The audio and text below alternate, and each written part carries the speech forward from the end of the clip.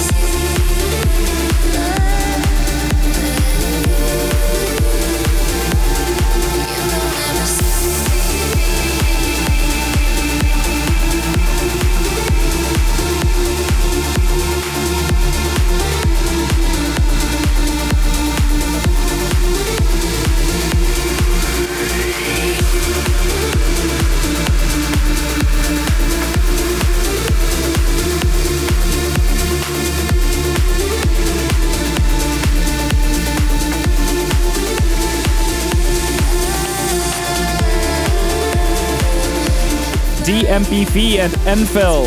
What if they have to leave? The Elite electronic remix version released on Neostatic's Visions on the 21st of January. Then was After Us with Forgiven, the original mix, released on Neostatic Visions as well, but on the 14th of January.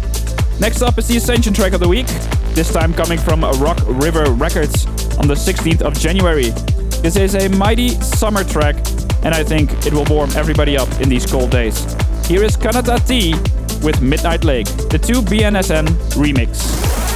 For Sarah is taking us through a special place in our journey. This is the Ascension track of the week.